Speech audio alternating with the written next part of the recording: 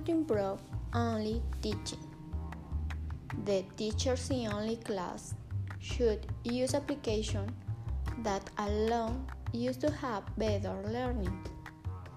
Download video which generate learning. They must be more empathic with the students. They can also upload interactive activities.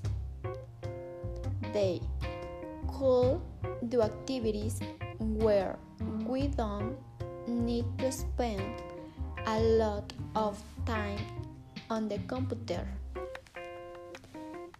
Students had better make their disagreement known to teachers so that they can seek strategies and improve their intervention and increase learning.